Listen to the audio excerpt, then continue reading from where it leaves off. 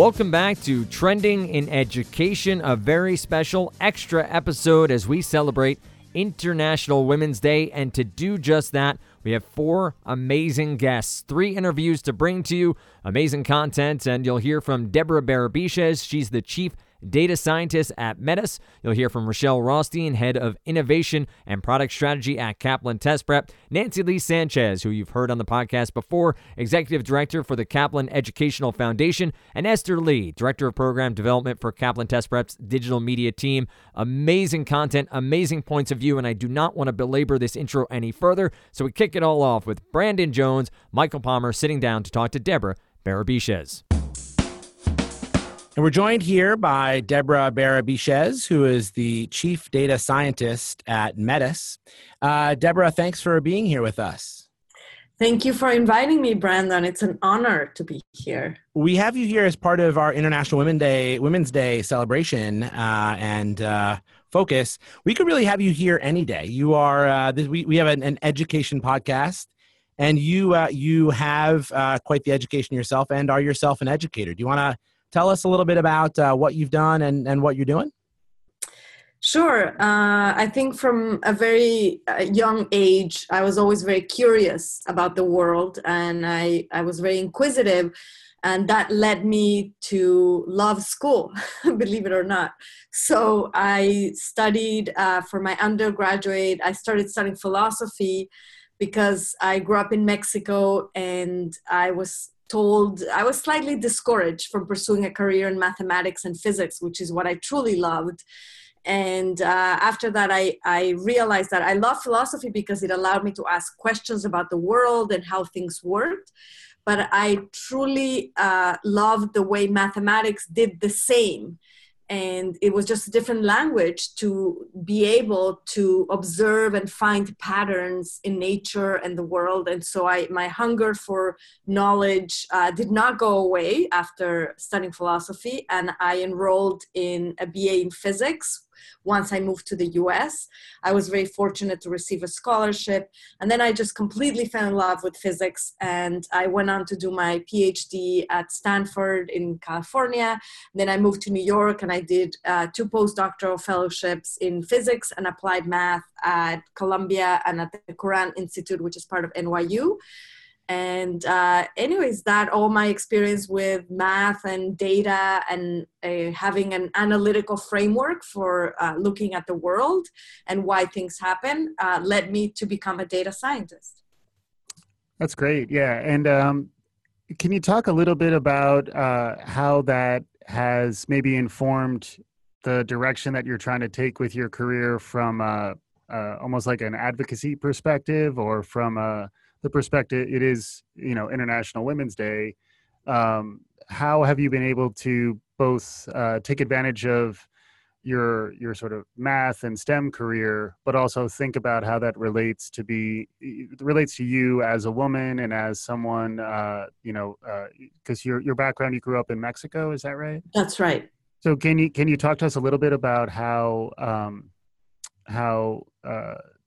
some of these issues around STEM and, really just trying to get women and girls to understand how you're a role model and how you might be able to sort of help some of our listeners understand based on your experience, how they might be able to learn and how it's sort of informing what you do. Sure. So for me, International Women's Day is a very meaningful and symbolic day because especially in typically male-dominated fields like science and technology, historically we've done a lot. We've taken big strides in trying to create more gender equality and equity.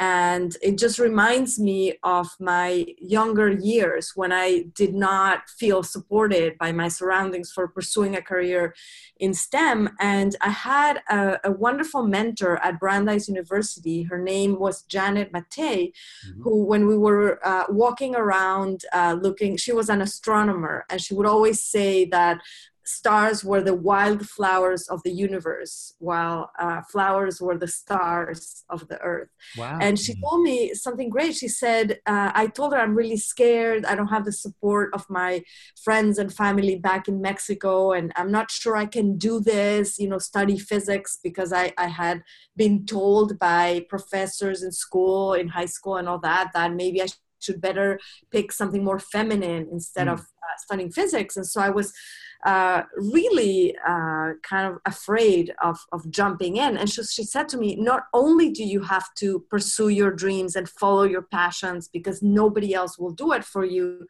but now you have to be a role model for all these other women that, like yourself, feel attracted to science or STEM, but who for some reason, whether it be social or economical, feel that they cannot achieve their dreams. And that led me onto a path of not only pursuing my own career in STEM, but really focusing a big portion of my efforts in developing my career as a mentor. And so to that end, I helped a number of initiatives whose main focus is to inspire and encourage young women to pursue careers in STEM.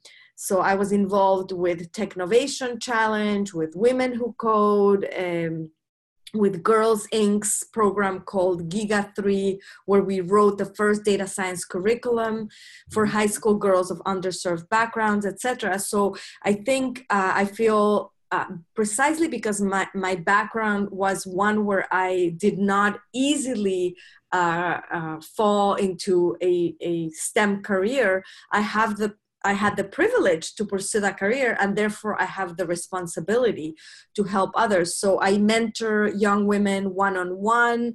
I also participate in a lot of conferences and initiatives, hackathons and workshops and all that internationally, where I try to educate other women and minorities to succeed in the STEM world. Mm-hmm. It strikes me that you're here as a physicist and data scientist who happens to be a woman. I think, though, that's probably underselling the experience that you've had. I mean, you were. Since you're probably too humble to do it. I will say that you are the first Mexican American woman to graduate with a PhD in physics from Stanford. I think that's not just. And you also happen to be a woman. I think it's like that is something that is celebration worthy, and that you have are playing this role for girls and women in science and math and engineering today, that you're providing a role model. You talked about mentorship, that you can be a model that people can sort of imagine their own future around. And I think that's great. If you would just tell us a little bit about how you see, as your career has matured, how you see the current landscape of women in education, and maybe especially in STEM. Sure. Well, thank you for mentioning that.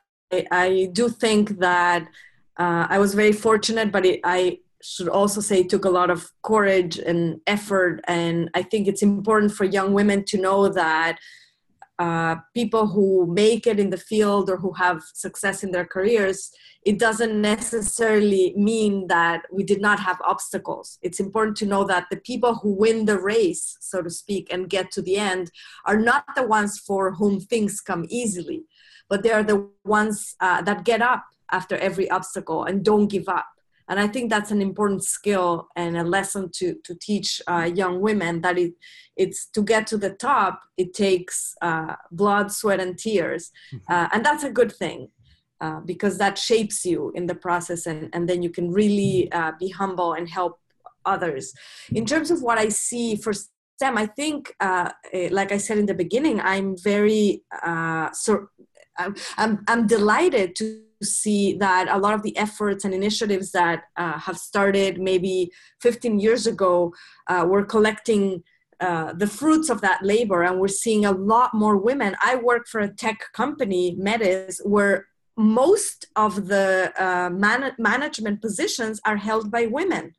Our marketing director, our careers director, our chief data scientist, etc. We're all women, and that is just a fantastic accomplishment and speaks volumes about Metis and Kaplan. And we're not the only company that's doing that. I do see an increasing diversity in some boards and etc. However, having said all of that, there's still a lot of room for growth and improvement. And while we are making more programs available and accessible to minorities, we still have a lot of work to do in building a strong pipeline to get to the top. In other words, we have a big funnel opening at the bottom where we get a lot of women into these education programs, but then we need to help them and support them on the way to management positions and really, grow higher and higher in their careers. Yeah, I love your tie to the importance of mentorship, even in terms of, by the way, you're that astronomy professor who was your mentor. It sounds like she could have also been a poet at the same time. I think she's my new mentor too. That was beautiful. I'll look her up. Beautiful language. But can you talk a little bit just about the importance of mentorship and also of countering maybe the imposter syndrome, which I know is something that's talked about a lot throughout Metis and throughout becoming a data scientist. Can you talk a little bit about how, as a mentor, you can sort of make it okay and maybe talk to younger women or women who are emerging into the field about how to navigate it? Yes. For me, mentorship is everything. And I often tell a lot of the young women that come for advice to me, I tell them, don't take a job at a large company because of the name and the reputation of the company. Go to a place of work where you're going to have good mentoring. That is way more important, especially in the beginning of your career as the big name for the company. And the reason why I've experienced mentorship as the key to my career and my success is because coming from the background that I came with, I encountered a mentor at Brandeis who, while I was studying philosophy, he was my TA in my astronomy course, which was the first course I ever had the courage to take in physics.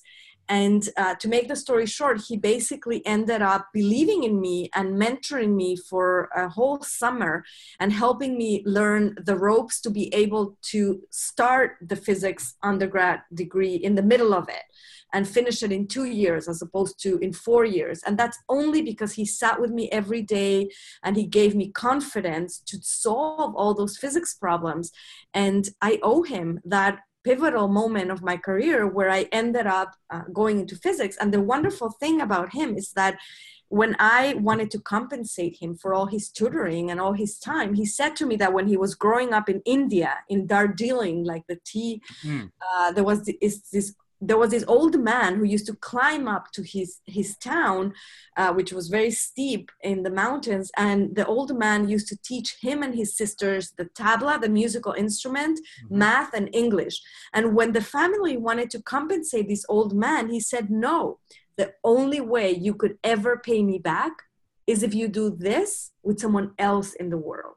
Wow. And that's exactly how Rupesh passed the torch to me for mentorship, for continuing to inspire and encourage other women who, like myself, felt the desire to pursue careers in STEM. Mm-hmm. So I definitely encourage women to reach out to other potential mentors. They don't have to be women. I've had amazing mentors who have been men, and definitely find that connection with someone who's just going to care about the steps, and every single thing that you do is going to pay attention and give you critical feedback. Mm-hmm. Yeah, talk about inspiration. I think you, Deborah, are yourself super inspiring. We talked about you being a physicist and data scientist. That's not it. You're also a TV host and an educator, entrepreneur. Yes. I think you're also another first. I think you are our first guest with a Wikipedia page. So, I have a Wikipedia page? Oh, you don't know this? Yeah, you can check yourself out. Google it. Put your name in, and I just hope it and doesn't have my age. no, I guess that we're now putting that on blast. But that is hashtag life goal there for us. Nice. Trending in education and Wikipedia page. But Deborah, you have one. And I think just so many different walks of life have been successful and inspirational. I wonder as we're wrapping here, if you could just on this International Women's Day, just tell us what else is on your mind. What's on my mind is that the women's movement is going through a pretty special time right now. I think, women in tech is a big theme for the next year. The Me Too movement has uncovered stories of, power disadvantages.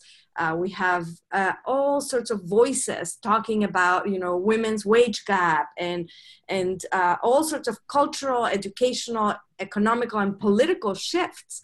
And so I think it's really a key moment where we should all put our collective minds together and help equalize the level the playing fields for women.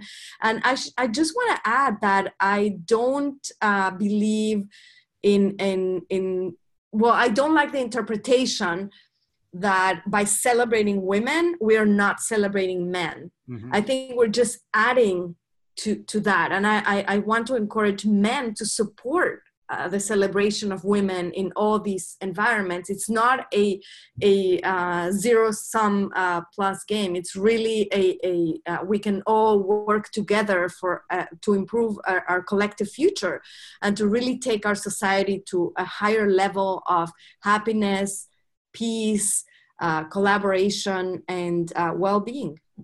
Wow, that's pretty fantastic. I mean, as two men who are interviewing you, I think we are inspired. You are inspirational, and I imagine our listeners feel similarly. We would love to spend more time talking to you because we didn't really get into the substance of the data science side, which is there's plenty of depth there. So we'd love to get you back on the show in the future to be able to spend more time with you, but just thanks so much for your time. I'm sure our listeners are getting a ton out of this. Yeah, and I also I think uplifting comment to end on. Thank you. And in addition to the data science piece, we haven't really gotten into the depth of the edutainment piece, which we also like. So Thanks again, Dr. Deborah Barabiches, the Chief Data Scientist at Metis, as a Kaplan sister company. Thank you so much for being here, and I'll echo Mike's sentiments. Let's definitely get you back on again. Absolutely. Thank you very much. Welcome back. Dan Strafford joined by Rochelle Rothstein, Head of Innovation and Product Strategy at Kaplan Test Prep. Rochelle, first and foremost, thanks so much for taking some time to talk to us today. Oh, my pleasure, Dan. We're celebrating International Women's Day here on the podcast. We're hearing from a cross-section of Kaplan Test Prep employees and others who have had work in education and sharing their stories. I want to take a moment to talk about yours here, Rochelle, and look back at your education and maybe the help you got along the way, maybe some roadblocks you saw and what you did to get past them. Share your story to help our listeners understand what you did and maybe what they can do with their careers and their education. So take me back. You were a biology major in college, right? Science major. What was that like going into college? Was that your goal? Was it science all the time for you? Yeah, I was a pre-med from an early age. I'd say probably by the time I was in high school, I knew I was going to pursue that path. So I was the type of kid who focused on reading like nonfiction because it was true, So I was really serious about science. And when I went to college, pursued a scientific major, but ended up actually finding an entire other world in college that I enjoyed as much as I did the sciences, and actually did better in. So it was a sort of an awakening, educational awakening about the where my interests lie and how my brain worked. It's we heard a similar story from Debbie from Metis about a similar path of going with a certain thought, but also realizing there was more to it. What opened up your eyes? Was it a mentor? Was it somebody in college? Was it a course you took? What was something that happened in your time there to really change maybe a little bit of your path in education? Baroque and Rococo painting by J.R. Martin, who was a fantastic instructor. It was just the most electrifying class. And that got me interested in art history, which I didn't officially minor in, because at Princeton, to minor in something, you have to write 2 theses, and I wasn't going to do that.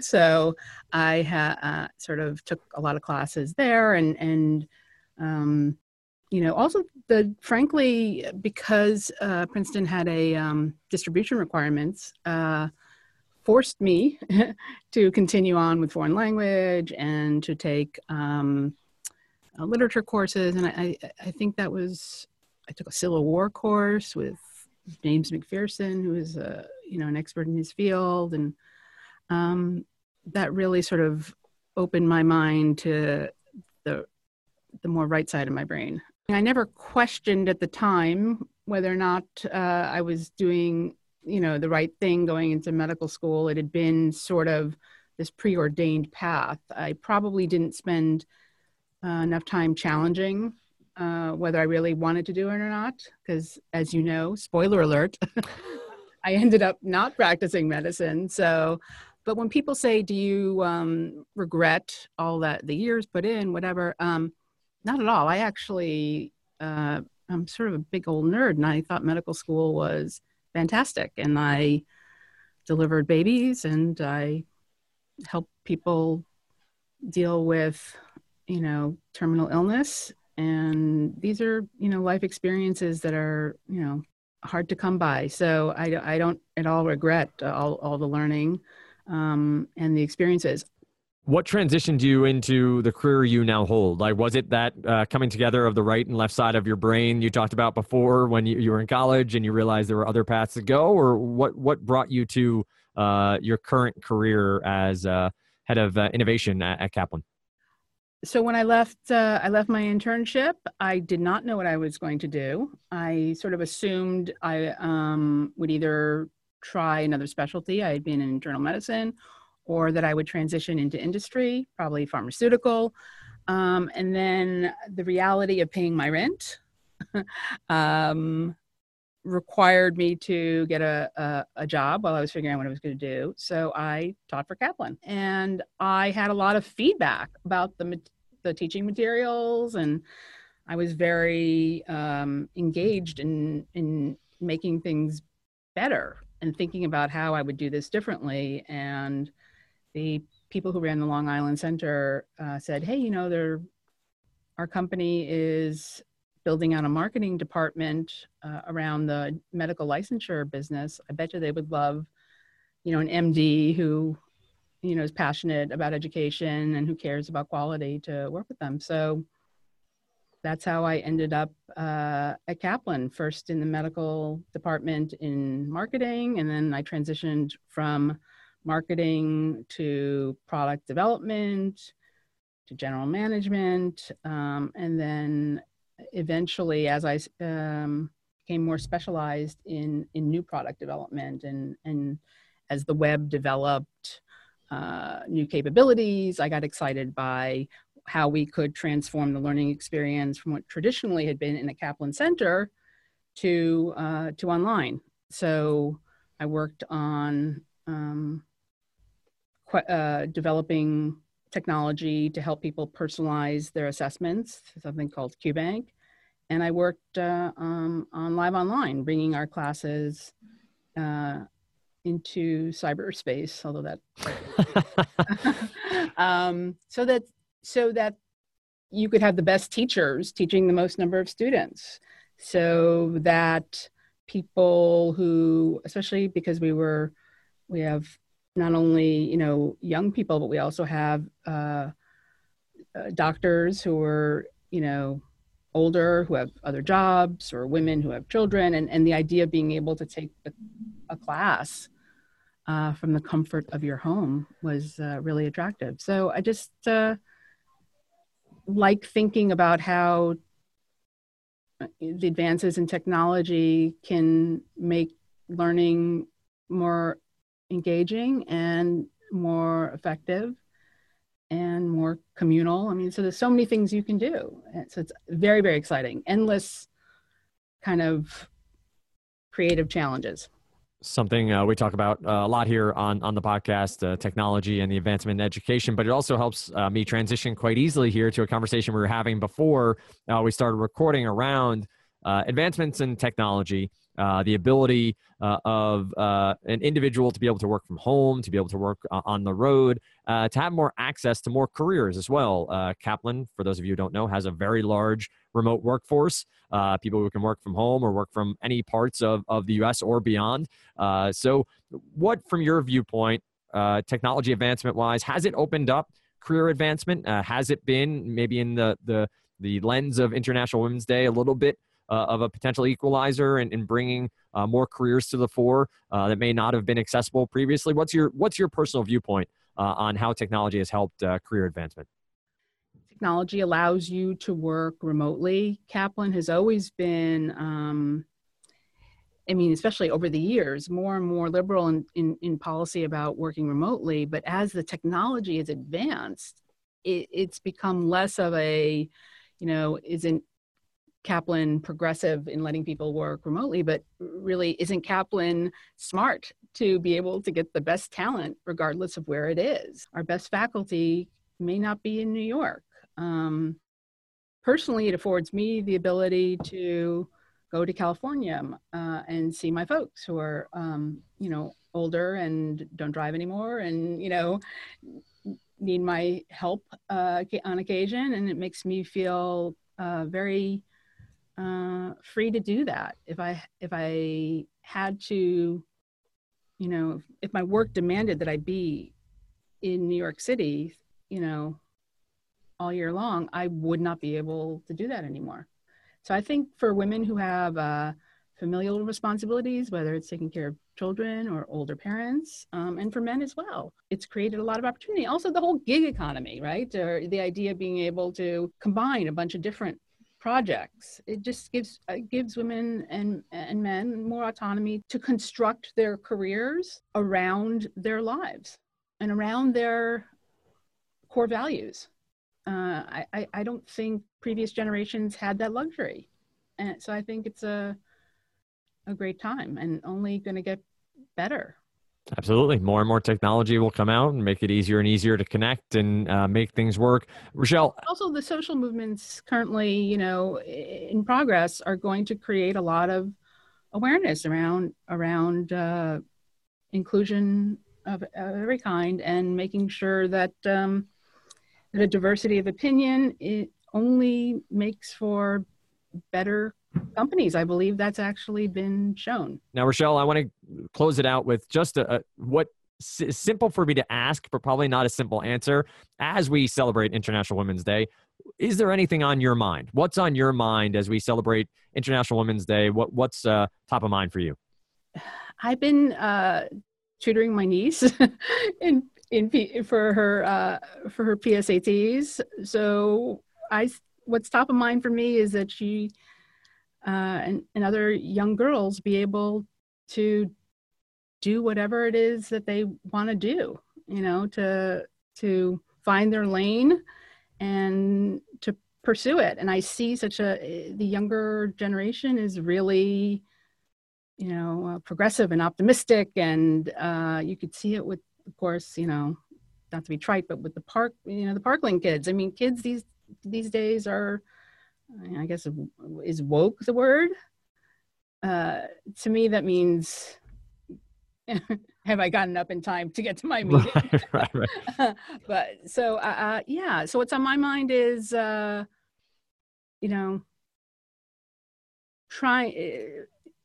making sure that she doesn't make the same mistakes that I did in terms of defining my abilities too early, and following a path that was one of the things that when you say you want to be a doctor, there won't be an adult around who says, don't do that.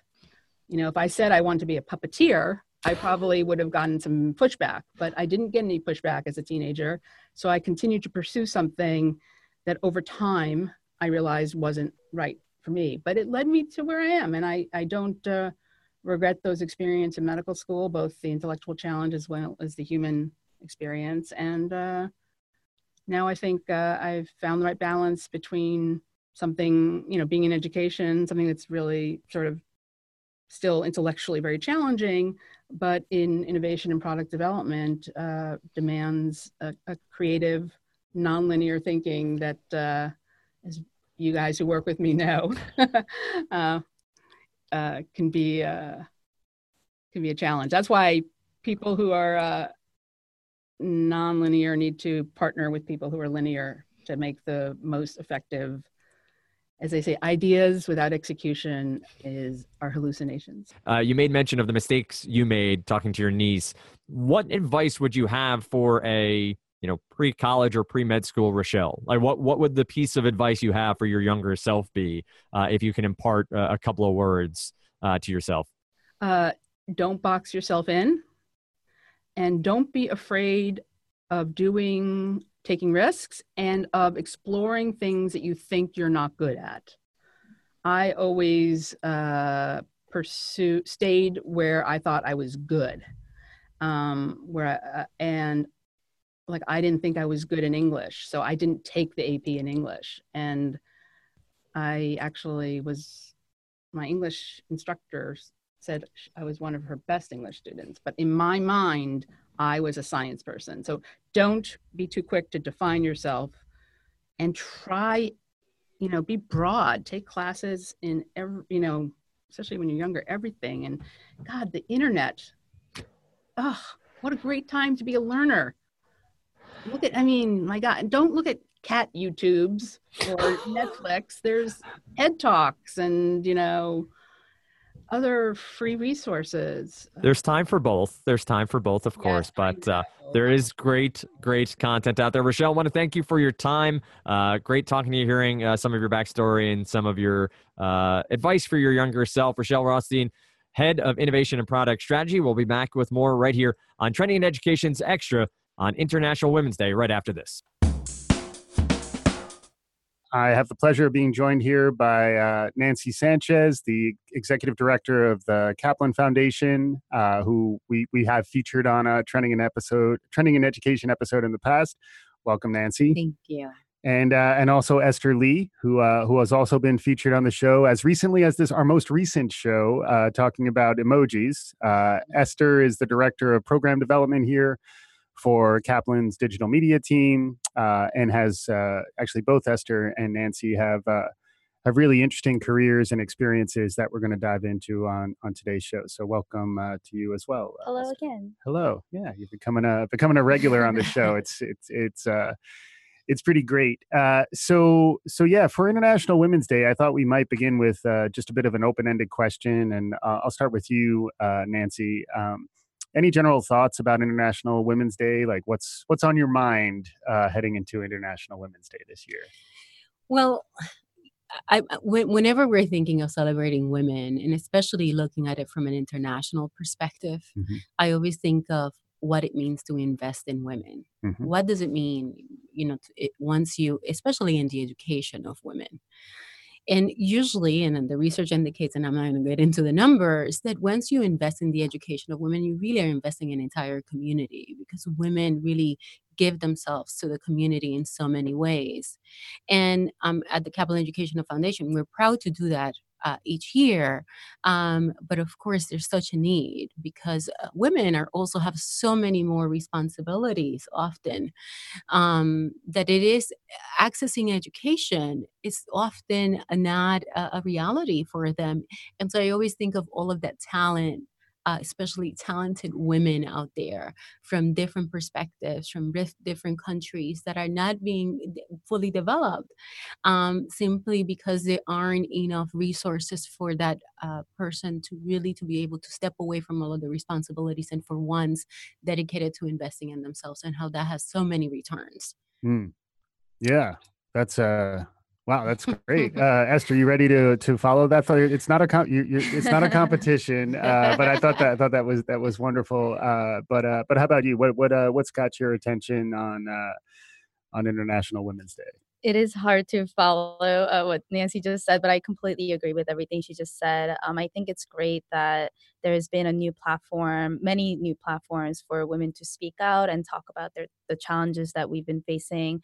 I think it's beautiful that Trending in Education is inviting women to speak, and we get more voices now. And there's been so many hashtags, including the Me Too movement, Yep. International Women's Day.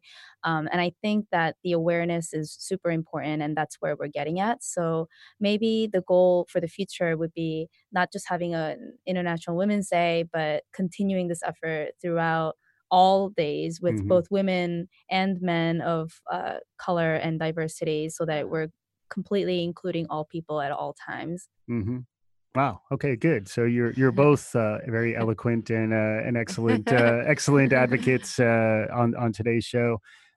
Since it's about education, because the show is education and Kaplan is about education and learning. Maybe starting with you, Esther. How did you get into the field of education that you're in now? What? How does your background sort of? How has it brought you to education? What can you share with us about that? Sure. It's to make the long story a little bit shorter. I did get into special education with a passion for teaching students with disabilities, and the students come in many diverse forms. And so I taught in the Bronx, as you know, as a special education teacher for students with multiple disabilities, and they had a baseline disability of emotional disturbance. Hmm. And from there, I learned the value of utilizing technology for making sure that the curriculum is more integrated and universal for students. So I developed this passion for educational technology. And so I moved on to grad school to study just that, and then came out, tried doing education consulting for public schools, and I did instructional designer work at startups and other platforms. And then now I'm here doing digital media work for you, for Mm. Kaplan. Yeah, yeah, and so like education's been pretty central to you really throughout your career. So like you began as a teacher, went back for uh, more education yourself around education. So a lot of those themes emerging, and then universal design for learning is something that I think we'll want to make sure we get a few more minutes with you on, because I know it's something you've had more of an advocacy sort Mhm. of stance on that. How about you, Nancy? What brought you to the field of education? And you also have quite an interesting background. Yeah, like similar to Esther, I really started pursuing an education in early childhood education. So that, we're saying education a lot. But I started at Kingsbury Community College and basically pursued early childhood education. And my placement was mostly in private schools in Brooklyn. So Mhm. think about the private schools in the Park Slope area, one of the wealthiest areas. And so here I am, somebody that never had access to great education, public education, and here I am being placed there. And I remember oftentimes not just engaging the students, but engaging the parents, and everybody was engaged, Mhm. or the nannies, or anybody that was supporting that family, which is really a huge network. Many teachers in the classroom, totally supportive, open ended, really developing the full child. And then I started to volunteer. I needed to do some more hours. And so I started to volunteer in a public school. And I was first time that I left crying, Mm. because it took everything I had to see how the difference between the private school that I was attending and then these students that looked like me, students of color, low income, were really not having the resources. And when the parents came in to pick them up, because I used to come in later, the sad story was that many of them wouldn't come inside the door. They weren't really engaged. And I'm not going to put that on the parents, and mostly women. So I started to think about how I wanted to educate the women and the parents that were coming in as to what was happening inside the classroom because I was horrified. Hmm. And so I think that that's really has been what pushed me outside of early childhood education and put me towards how can I really train and prepare people to be great citizens, great parents, great family members, and to be leaders in all of those aspects. Yeah, it's go ahead. That really ties to something that I've always believed in and implemented when I was teaching in the Bronx. So I also found that a lot of the women, the mothers of the children that I taught, were maybe scared or maybe a little bit nervous to come into the school building. Whenever we made a phone call home or wrote a note home, they would expect the notes or the phone calls to be negative, but it was usually a positive thing that we would send. So we made sure that on the first day of school, we would make a phone call home and make sure that it's a positive thing. You know, I'm the new teacher for your child, John, and he's been doing really great on this first day, and I'm really happy to be his classroom teacher. And that phone call would be enough to have the parents, especially the mothers, a lot of them were single moms, and that would kind of open them up and invite them into schools more, and that was helpful. Yeah, I mean, and today, as we celebrate International Women, and we know that people communicate in very different ways, and that education has different meaning to different people. And I think, especially when we're looking at the immigrant community in the U.S., how important it is for every school to have that sensitivity of how do I get this parent involved? Because I refuse to accept that these parents do not want to be involved. But how hard are you working to Mhm. do that?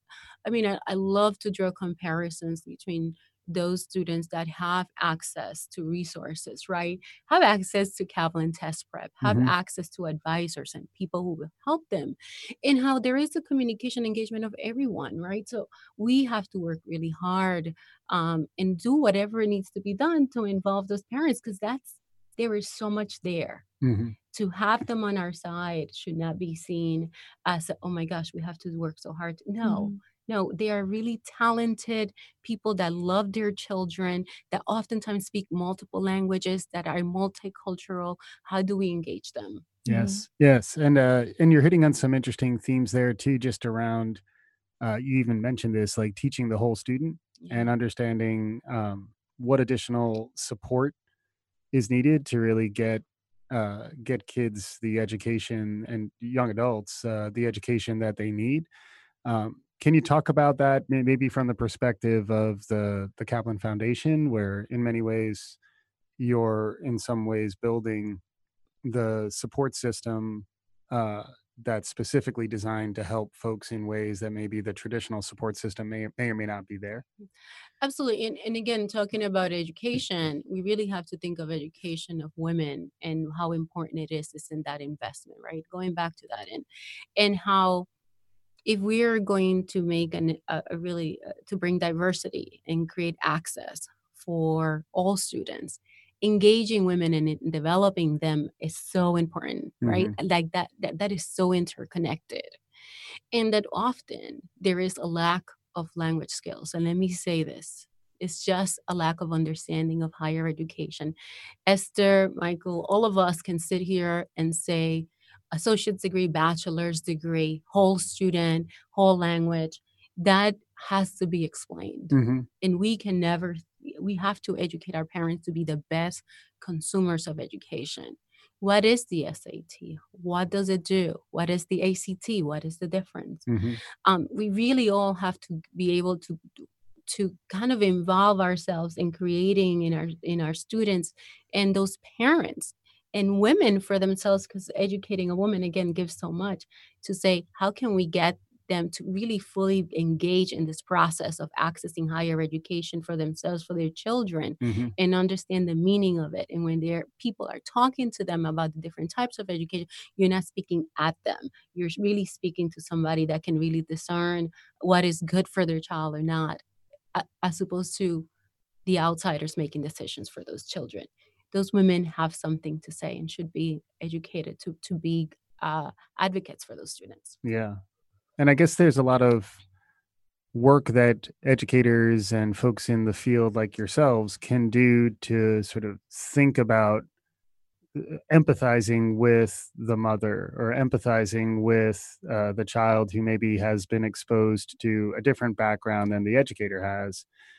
Can you sort of give a little bit of maybe examples of ways in which we can um, show folks that we are open and aware of different perspectives and ways in which we need to reach learners where they are?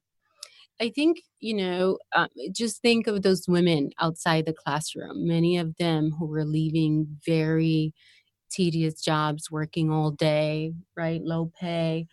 Maybe some of them are single, maybe some of them are married, working, many hours, but still not being able to kind of make ends meet.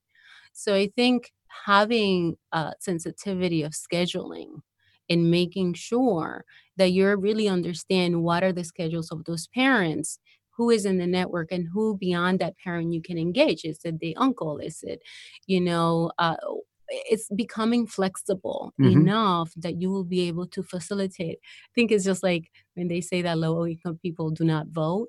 It's I remember my mom having to make a decision between, am I going to make this money or am I going to go and vote? Right. My mom voted, but it Hmm. cost her money, Right. right? Yep. So I think the same thing is true, that you're making a decision between, am I able to make a living today, or is my, maybe I don't have a job that is really understanding that this is important to me.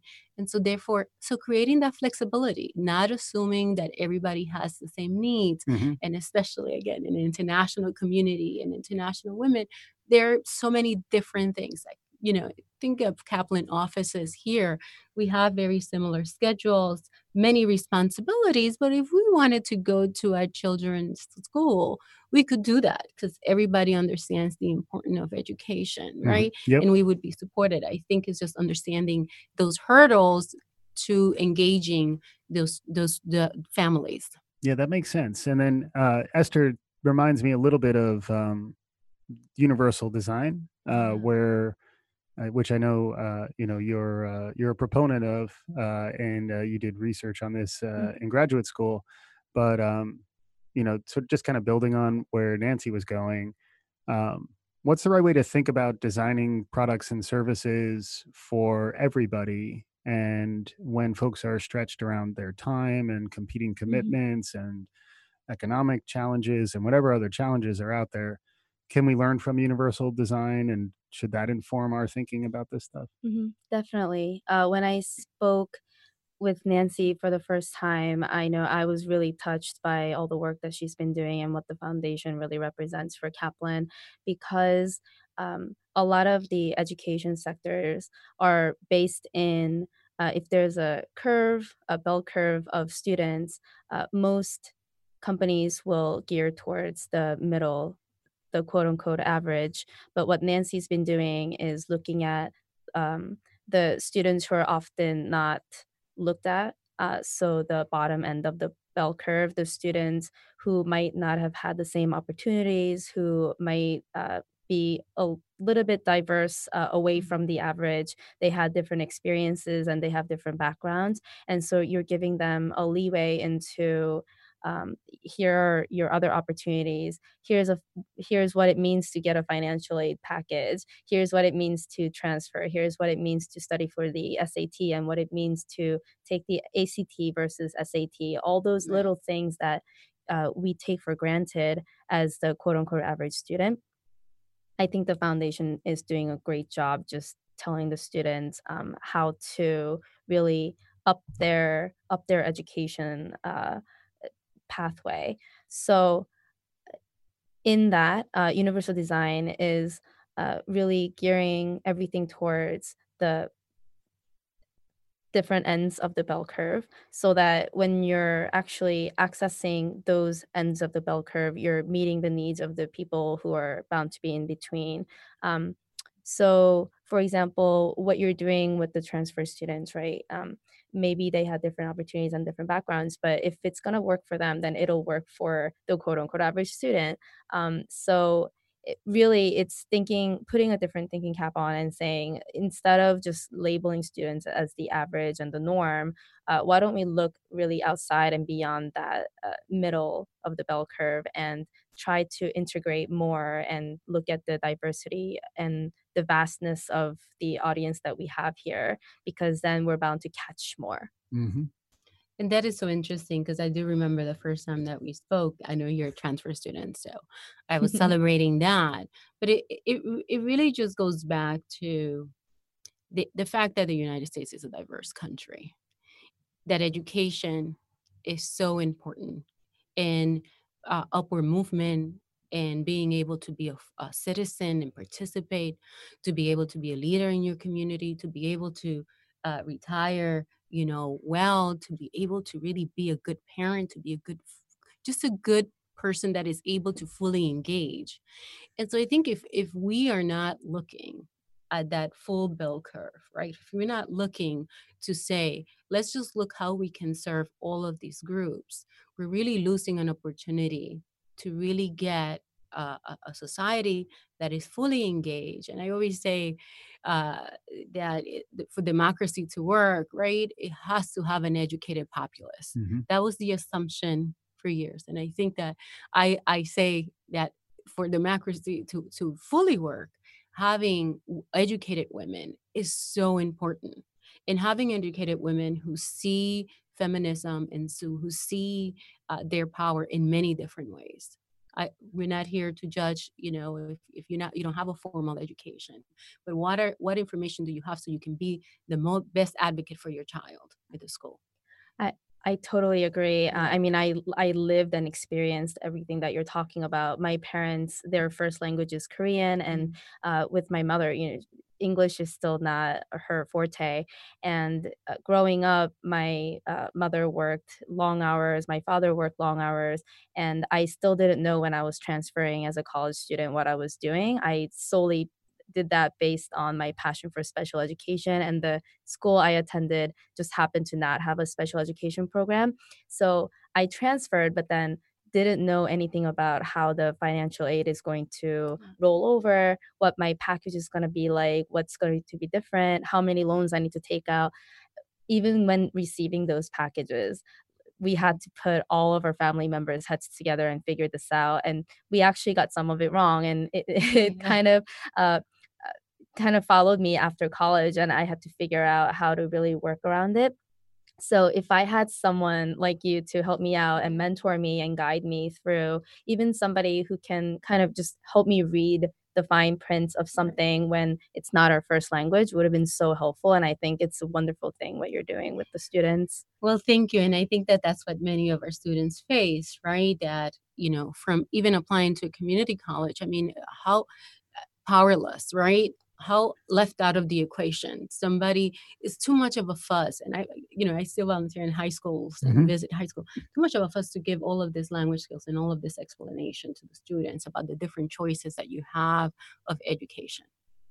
And again, thinking about going back to that women's issue, especially because women are so bogged down with so many responsibilities. Yes. There's even less time for you to kind of educate that woman and to kind of think of all perspectives. So it's so important that we allow, it's almost like we all need to stop and say, why is it that we need to give this, empower women? Because the returns will be immeasurable. Actually, everybody would benefit. Yeah. And it's been shown that if you invest in the education of women as opposed to men, and again, men are our allies. I'm not a person that says, and who cares about men? No, actually, that's part of the education. It's how to have a healthy relationship, right? Right. How to really go to mentors. And I know, Esther, you mentioned mentorship and how important that is, because in my lifetime, I have been surrounded by both male and female mentors. And each one of them has played a very important role for me because especially, for women, of course, a role model, but being able to really work among men. And I can tell you here at Kaplan, I am surrounded by so many people that have mentored me through this process as executive director. And that is their confidence that they have in me. And so as a first generation student that I didn't have that, to be surrounded by both men and women who can mentor me through my career and who can really kind of be that cheerleader, but a cheerleader with information that I can use, Mhm. right? It's not just like, yeah, you can do it, because we can all do that, Right, but really who can really contribute. And also coming at it from a position of like deep empathy, like Yeah. understanding not just the learning needs, but like the time commitments and the financial commitments and all the different things that would distract someone from learning. Like when you can begin the conversation with that Yeah. awareness and then figure out how do we as educators sort of offer that as part of what we're providing rather than a one size fits all. Exactly. We're expecting everybody from equal footing. We're getting close on time. I do know just from the perspective of diversity, I know something you've talked eloquently about in the past, Nancy, is understanding different types of needs that are out there. You've talked about DACA students. You've Yeah. talked about former veterans. Are there places where folks need to think more broadly to understand what kinds of needs and what kinds of populations are out there? Absolutely. And I'm so glad that you brought that up, because when we're thinking of the DACA and undocumented students, right, again, just think about somebody who has been raised in this country, who has been attending school, who has really already contributed greatly to the nation. It is so important that we work towards making sure that they have access to education and that they have access to information. Because the fact is that many four-year institutions, especially those on the top tier, are really have been proponents and truly advocates of saying we can accept you and we can fund you. Not as many, but there are many out there. I Mhm. think that also for veterans, again, how important it is that not just the veteran, but the entire family, when they come back, they can access a university or a college, and that they're really then using all of the leadership skills that they develop in the military to then, again, a quicker return, comes back to the community, continues to give. The non-traditional age students are also, again, I love the 26-year-old, 27-year-old, 30-year-old that has a family that says, I'm a leader of this family. I could be a leader in my company. I need access to education. And that can mean online education. Sure. That can mean a private, brick and mortar school. It doesn't, we have to stop defining those things and saying only just a 4-year, only a community college, only online. They should know enough, to your point, Esther, about kind of from financial aid to all of that, to be able to decipher what is the best choice for them and their families. Mhm. And I want to go back also to the male presence, that how important it is for us to, especially as we celebrate women, that we celebrate the men who support us, and that we, especially in first generation low income communities, especially when there are a lot of single parents, we often forget about the importance of men in our lives, Mhm. and how it is important that we also empower in them so that they can empower us. That's going to do it for this episode of Trending in Education, a very special edition as we celebrate International Women's Day. Thank you so much to our guests, Deborah Barabichez, Esther Lee, Nancy Lee Sanchez, and Rochelle Rothstein. If you like what you heard, I ask you please subscribe over on iTunes, on Stitcher, on Podbean, or wherever you listen to podcasts. Follow us on Twitter at Trending in Ed. Leave a comment, leave a rating on iTunes. Let us know what you like about the podcast and what topics you want us to cover in the future. We release our show every Tuesday morning, talk about the world of learning, the world of education, edtech, and so much more. So with that said, we thank you for listening to Trending in Education.